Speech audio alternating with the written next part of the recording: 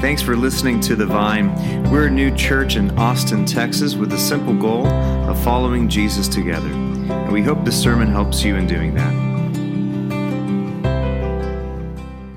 Scripture reading for this Sunday is Matthew 16, verses 21 to 26. From that time on, Jesus began to explain to his disciples that he must go to Jerusalem and suffer many things at the hand of the elders, the chief priests, and the teachers of the law, and that he must be killed and on the third day be raised to life. Peter took him aside and began to rebuke him. "Never, Lord," he said, "this shall never happen to you." Jesus turned and said to Peter, "Get behind me, Satan. You're a stumbling block to me. You do not have in mind the concerns of God, but merely human concerns." Then Jesus said to his disciples, "Whoever wants to be my disciple must deny themselves and take up their cross and follow me. For whoever wants to save their life will lose it, but whoever loses their life for me will find it. What good will it be for someone to gain the whole world yet forfeit their soul? Or what can anyone give in exchange for their soul?" This is the word of the Lord. Thanks be to God. Thank you, Liza. So this morning kicks off our series on Lent. For many people who are unfamiliar with the church calendar, or maybe people who are new to church, there is a tradition within Christianity for many generations that the year is broken up in different segments and sections. And each of these we repeat every single year, and they are meant to teach us something. So we're in the season of Lent, which is a 40-day journey as we're looking towards Easter. And this really is a time of introspection for us to look at our lives, to look at the places with our hearts or our souls that aren't yet quite ready to experience that Easter promise. So as we walk through this journey, we're really preparing ourselves through confession, through self-identification of where we need to grow, where do we need to experience greater freedom.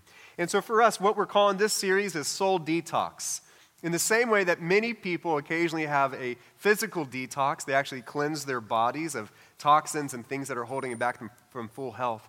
Many of us need a soul detox.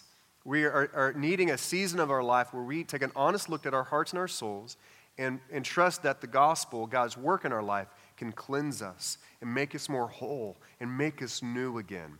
And so a great verse that reminds us of this is an ancient Hebrew proverb, Proverbs 4:23, that says, "Above all else, guard your heart, for it is the wellspring of life."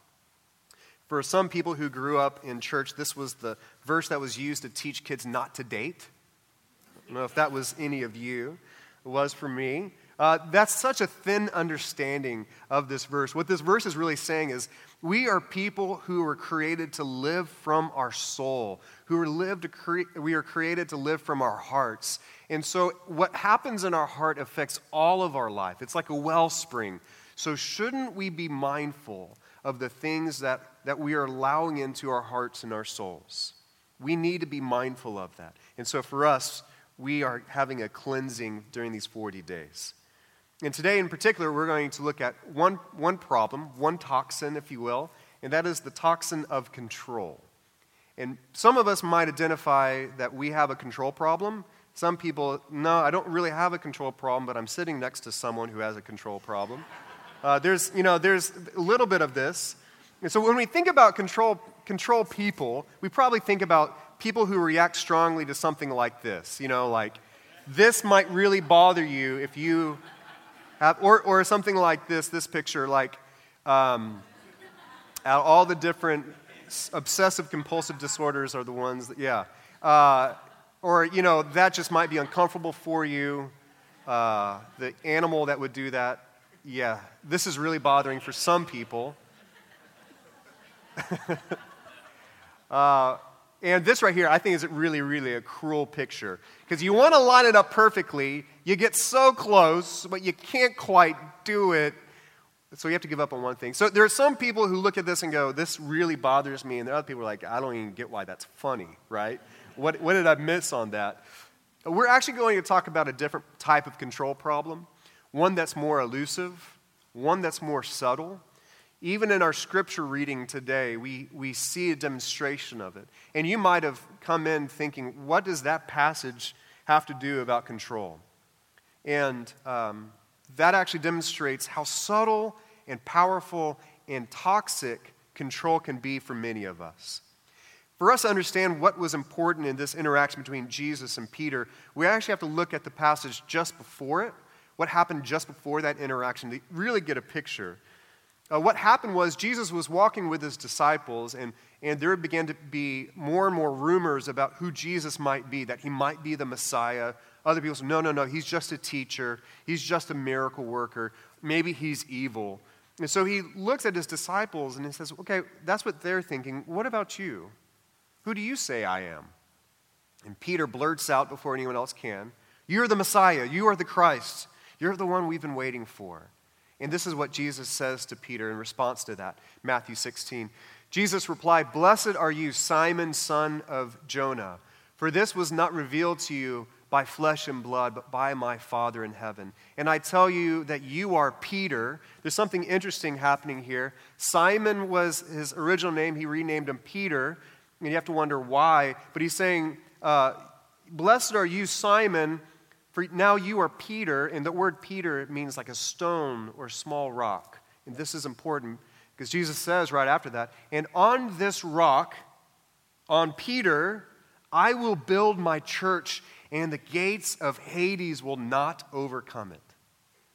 I mean, that is a powerful blessing for Peter to receive, that Jesus, who Peter just said in a declaration of faith and belief, you are the Christ, you're the one we've been waiting for, you're going to restore everything. And then Jesus says to Peter, yes, I am, and I'm going to build it on you.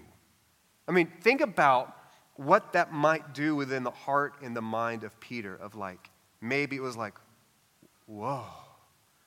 All the disciples, did y'all hear that? He chose me, not you. Maybe Peter, he began to think like his dreams of his life, and like the cart that he hitched the wagon to, like this thing that he grabbed onto is actually now going to take over the world, and that Peter's now going to rise in power and prominence, that Peter is going to be known as like this prestigious individual because now he's going to be the rock. It'd be so easy to imagine how for Peter, he heard this affirmation and his dreams went wild. We're going to rule the whole world. Why? Because I am the right-hand guy to the Christ. He's choosing me. But the problem with God is God's scripts for our life and our scripts sometimes don't line up. I don't know if you've ever experienced that. The very next verse, Jesus starts pointing him off script. In the face of these dreams and these hopes that Peter would have for his life, Jesus takes a left-hand turn when he was expecting a right. Matthew 16, 21 and 22. From that time on, Jesus began to explain to his disciples, notice the left-hand turn, that he must go to Jerusalem, suffer many things at the hand of the elders, the chief priests and the teachers of the law, that he must be killed on the third day and be raised to life. That is a left-hand turn, probably, to what Peter and the disciples were expecting. So, you're going to be my right-hand man, and I'm going to die. That changes up the scenario a little bit. And notice what happens in verse 22. How does Peter respond? Peter took him aside. At least he took him aside, right? At least he pulled him aside and rebuked Jesus. Never, Lord, this shall never happen to you. You have to wonder, what's behind this rebuke? What is behind this rebuke from a declaration of you are the Christ to now, I'm going to rebuke you. I'm going to tell you where you're way off. This rebuke is really telling to me because I think what this rebuke is the fact that when God starts pointing him off script, when he starts threatening Peter's dream, what follows is a rebuke. And we all know this. When we have plans in our hearts and our minds for the future, and something happens and it takes a left-hand turn, what do we naturally do? We get white-knuckled. We grasp a little bit harder. It's like someone learning to ride a motorcycle. We do the thing that you shouldn't do when it's going out of control. You clasp down and you grip even more, spinning you out of control. I know this from personal experience. What happens when that happens is that we start rebuking all other voices that are pointing us away from the dream we want, the thing that we wish we could control, our very life. We have to acknowledge how much stress in our life is there because we try to control the impossible. How much stress is involved in our life as we try to control relationships, our plans, our future, this world. And all of this is so toxic for the soul. We see the problem of control popping its head up in all sorts of places. We see the problem of control with the image in which we create, the way we fashion ourselves, the way we dress, the friendships we keep, all about the image that we want to control. Even our social media, it's a well-manufactured version of ourselves. We put out there in the public, we control. We take away comments on our Facebook posts that we don't want to be identified with us. Thank you, aunt and uncle. I'm going to go ahead and delete that from my Facebook profile. I don't want no one to think that of me. Thank you for that post. We manufacture this and this idea that maybe we can control how we're seen. In our marriages, we have the problem of control. There's a wrestling match in a lot of marriages because many of us married the person we hope that they would become, right? We see something in them, and that's what I'm going to marry, rather than the person whom they are. So I heard this, and I'm going to quote this because it's a broad generality, so you can't be mad at me. I'm quoting it. I heard someone say that most men marry women with the belief that they will never change. And most women marry men with the belief and the hope that they will change. Which is funny because, it's so, because they're both about control. For men marrying women with the hope that they won't change, we all change. It's just a part of life. And then for women, they go, okay, maybe he'll get more domesticated. Maybe he'll chill out a little bit, level off. I remember in our first year of marriage, for Jen and I, we were friends in college, and we were part of a large group of friends, and we kind of incestually paired off and married each other, and which is really fun because we have decades long of friendship. And a friend, Micah, was over in our living room, and where Micah and Amber and Jen and I were hanging out, and we were talking about the good old days of how spontaneous and fun we used to be. All these memories. And Micah, in a jokingly tone, turned around and said, "Mark, didn't they fool us? Total bait and switch. They used to be so fun." And I remember, in that moment, having total clairvoyance, what I should do, look straight down at the ground, not make eye contact, and not move. And I just remember, looking over at Mike, I'm sorry, man, I can't bail you out on this one. It's not worth it. It's just not worth it. And for us, we have, this desire to control people. We see this in marriages, wanting them to be the version of them that we wanted them to be. And we're both selective on that, how we control people. We control our finances. We really try to, much of our desire for working really, really hard is that maybe we can make some more money. Maybe we can ensure that dream that we really want can happen. So we strain for finances, we clasp down, and that becomes an area of our life where we overly, obsessively control. And we control how money is spent around us because of that.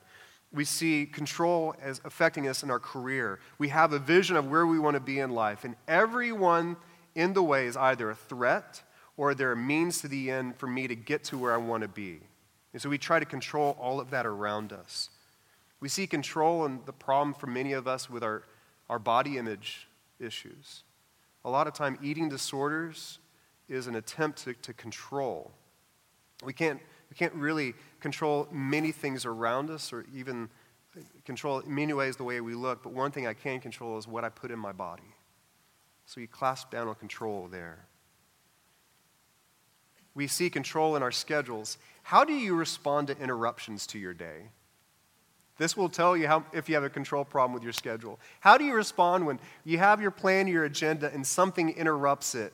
Is it silence, I have a plan, Or are you open about it? And you allow like this moment to happen that maybe I can serve someone, maybe I can care, maybe there's something in this moment. Jesus had a ministry of interruptions. He was not a control freak. He had an agenda, but he constantly was attentive to the people that he was around. And we see control in our parenting. I don't mean to step on any feet here, but I'm trying to do it all across the board so we all are stepped on. We see control in our parenting. I heard this quote many years ago, and I think it's true. I already see this with our 5-year-old, which is so ridiculous. But that there's no stronger force in a child's life than the unlived life of their parent.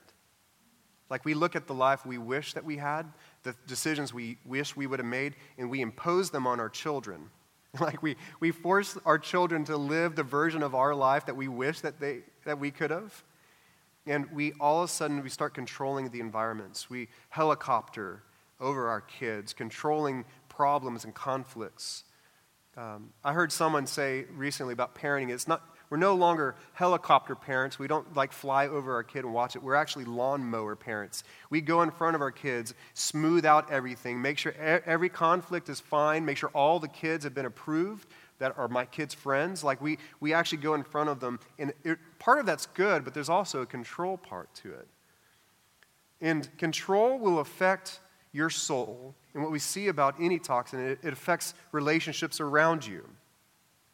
And the crazy thing, in this passage with Peter describes it too, is ultimately we will try to control God. We have Jesus saying, this is God's plans, this are my Father's plans, and Peter, he looks at the plan of God and say, no. I'm going to rebuke that idea. I'm going to rebuke God's plan for my life because there's something else that I was hoping for. Oftentimes, we might be guilty of using our religious practices as a means to control God. All right, if I'm faithful in these areas, then God has to bless me here.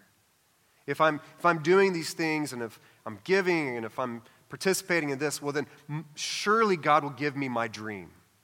And even in doing this, it's a very toxic relationship we form with God. I had a friend paraphrase this interaction between Jesus and Peter like this. Jesus tells Peter his plans, and Peter looks at Jesus and says, this isn't how it's supposed to be. And Jesus looks at Peter and says, according to whom? And I think for many of us, that's our response to life is, this isn't how it's supposed to be. This isn't the plan that we had, God. I thought we worked this out. And God might look to us and say, according to whom? A little disclaimer, for us not to be a people of control doesn't mean we're called to be detached or ambivalent to life. I think God honors people with great intention, that life kind of bends towards people of great intention, but there's a difference between living with intention and living with control, right? And the difference is, living with intention is you have hopes and dreams that you've identified, and you walk towards them, but it's a posture of openness. It's a posture of openness that perhaps that I might be derailed, or I might not have fully, as Jesus says, I might not have the thoughts and concerns of God in my heart and my mind. So I'm going to walk with attentiveness, and perhaps I might be redirected. And for us, when we live with control, it's a fixed mindset that everything that threatens this thing are going to be silenced and pushed aside. My friend Jerry Hughes, he said to me recently, control is overrated. I think there's something to that. That for us, the very thing we want actually might be toxic for our soul. So Jesus said in verse 23, he turned to Peter, and this isn't one of those verses you should quote to one another. Jesus turned to Peter and said, "Get behind me, Satan. You're a stumbling block to me. You do not have in mind the concerns of God, but merely human concerns." Think about this. Just verses before this, Peter was, "You're the rock. You're the one I'm going to build my church." And now, "Get behind me, Satan." That's a bit of a drop, right? In just a couple of verses. And I don't think it's like Jesus is some really mean middle school girl who turns on his friends quickly. like we're not talking to Ashley anymore. Like it's not like that. I think what what's happening in this is that Jesus wasn't merely chastising Peter, but he was saying a really strong, authoritative no to something toxic, and something I actually think that Jesus was tempted by himself. And you might think, oh, Jesus can't be tempted, he's God. But the reality is that Jesus was most definitely tempted. Being tempted is not sin. It's our response to our temptations is where we find ourselves. And I take great hope in the fact that Jesus experienced all sorts of temptations. And he was pure. He was faithful through it all. But the interesting thing for me is when I look throughout the Gospels, and this is me kind of inserting my own thoughts on this, but when I look throughout the Gospels, my guess is Jesus' greatest temptation was control. Out of all the different things he probably struggled with, it was control. And the reason why I think that is because that was the number one ploy the enemy had on him. Time and time again, the enemy came to him and tempted him with control. We see this in the wilderness. When Jesus was in the wilderness, 3 different times the enemy came to him and said, "You're really hungry, just turn this stone into bread." Another time, if you really are the Son of God, you should jump off the top of the temple and let the angels catch you. If you really are the Son of God, why don't you just take control of the whole world? Just bow to me. We see this temptation. All 3 of those are about control. Even when Jesus was in the garden right before his own death, he went to his Father, "Father, if there's any other way," he was pleading, "if there's any other way, take this cup from me." He was struggling to release the thing that he knew he had to, but he followed it with, "But thy will be done." Like I'm going to surrender this to you. And then finally, even on the cross, this was like the last chance for him to fall into sin. The very last chance, we find these verses. And notice in the voices of the people around him. Luke 23. The soldiers came up. This is while Jesus was on the cross. The soldiers also came up and mocked him. They offered him wine vinegar and said, "If you are the king of the Jews, save yourself." Notice like the ploy in that. If you are, because he really was. He really did have power and authority. He was just surrendering it. If you really are the king of the Jews, save yourself. There was written a notice above him which read, "This is the king of Jews," just mocking him. And one of the criminals who hung there next to him hurled insults at him. "Aren't you the Messiah? Like, aren't you the Messiah? Save yourself and us." And the crazy thing for me is, I think all of heaven and hell was silent in this moment, and they're watching Jesus in this act of surrender, hoping, waiting, will he reach out and grab onto control, the thing that was rightfully his, or will he, in this last moment, surrender himself? And all of eternity hinged on this one moment, this one final temptation of control. And then Jesus says, "Into your hands I commit my spirit." I surrender. I surrender myself. Jesus shows us the fact that he walked through temptations of control, and he time and time again released himself.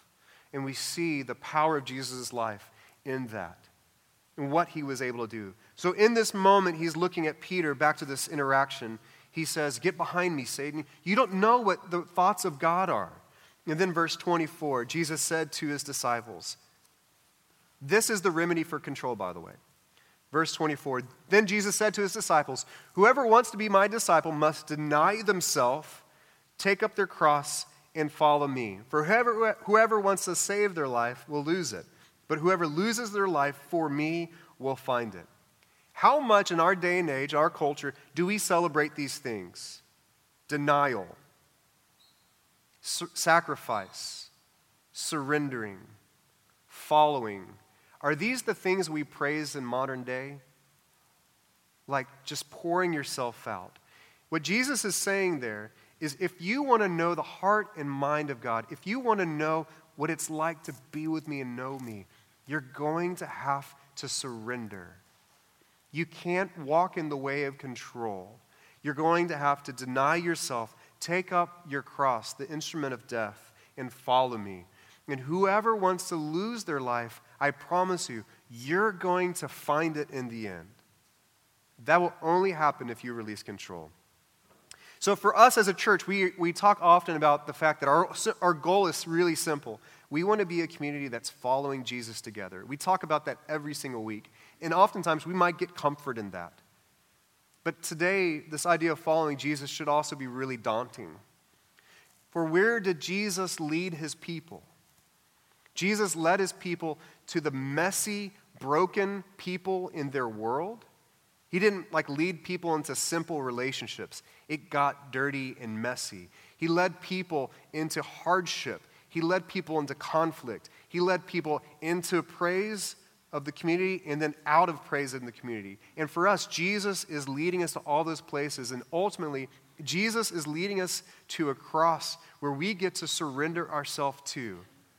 But the hope is that Jesus will too lead us to the empty tomb where hope surprises again, where life is found again.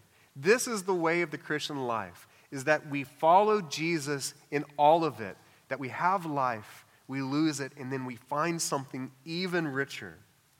Releasing control and following Jesus actually tackles the sin beneath the sin. Why is control bad? Is control just bad because it's bad? I think control is bad because there's something underneath control which is even more toxic. What might that be? The problem with control is when we exercise control, this is our protest to God saying he's trustworthy. God comes to us and say that he's trustworthy, and we go, you might be, but I actually trust myself a little bit more. I trust my plans. I trust my relationships. I trust my way. That's actually the problem, that's the toxin between the toxin. That's the toxin right there that it's underneath that. Do you really believe that God is trustworthy, that he knows your needs, he knows your name, and he's going to lead you to everything that you need? Maybe not what you want, but what you need. The problem for some of us is we're willing to call ourselves believers, but we really struggle with following Christ. We're willing to tick off the box, yeah, I believe in Jesus, but when it comes to actually following Jesus, we shirk away because we know where he leads us. It leads us out of control. But there is freedom in that way. Verse 26, Jesus finishes this passage. Notice where this problem leads us. What good would it be for someone to gain the whole world? What good would it be if you were actually able to control all things, and yet you forfeited your soul? Or what could anyone give in exchange for their soul? Control is a soul problem. It affects our soul. Because if your life is so tunnel vision on your wishes and your ambitions, it will distort your heart. It will distort your soul. If you got everything you wanted, would you be better for it? Would your soul be healthy because of it? C.S. Lewis, he has a quote from a fictional book called The Great Divorce. And this quote is he was meditating on heaven and hell. And I just found these words really powerful this week. He said, there are only two kinds of people in the end. Those who say to God, God, thy will be done. And those to whom God says in the end, thy will be done. What he's pointing to is that there actually might be a hellish experience if we received everything we ever wanted. That it actually wouldn't lead us to health.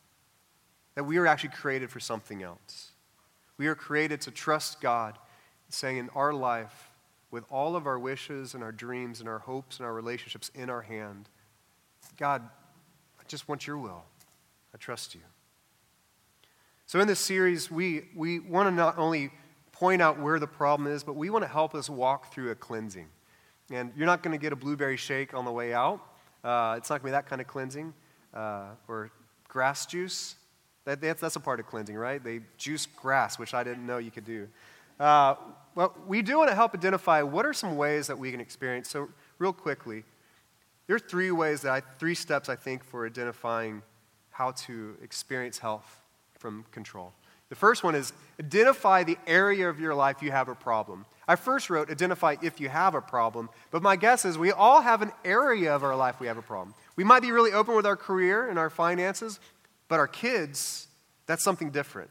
We won't release them. Or we might, you can have my kids. anyone can have my kids, but it might be my plans, my career, my retirement plan. So there's an area of our life where we get white-knuckled. So for us, the first step is, where in our life do we exercise the most control? Secondly, we release control as an act of trust. We release control, not just all right, we release it, but we release it to God in an act of trust. We release it to Lord, saying, God, I think you know my needs better than I know them. God, I think you're trustworthy here. You said your love endures forever, and so I'm going to release this to you in an act of trust. And then finally, it's not only about releasing, but it's also about recommitting yourself to walk with Jesus in that area of your life. So if your issue of control is around your marriage, that's not only releasing control and act of trust, but it's also saying, all right, Jesus, I want you to lead me back into my marriage in a different way. I want you to lead me back into my family in a different way. I want you to lead me back into my career in a way that I've never experienced this before. The story of humanity's relationship with God is one where God again and again and again comes to his people and says, follow me. I want you to know the nearness of my relationship. I want you to learn like a good shepherd to walk close to me, trusting that I'm going to lead you by still waters. I'm going to restore your soul. Our hope is through this 40-day experience, as we walk through this wilderness together, that we would recommit to truly following Jesus, knowing he's going to take us outside of our comforts, outside of our wishes, outside our dreams. So for you this day, my encouragement is this: release the places of control in your life and find out what it means to trust God. For Jesus truly is trustworthy.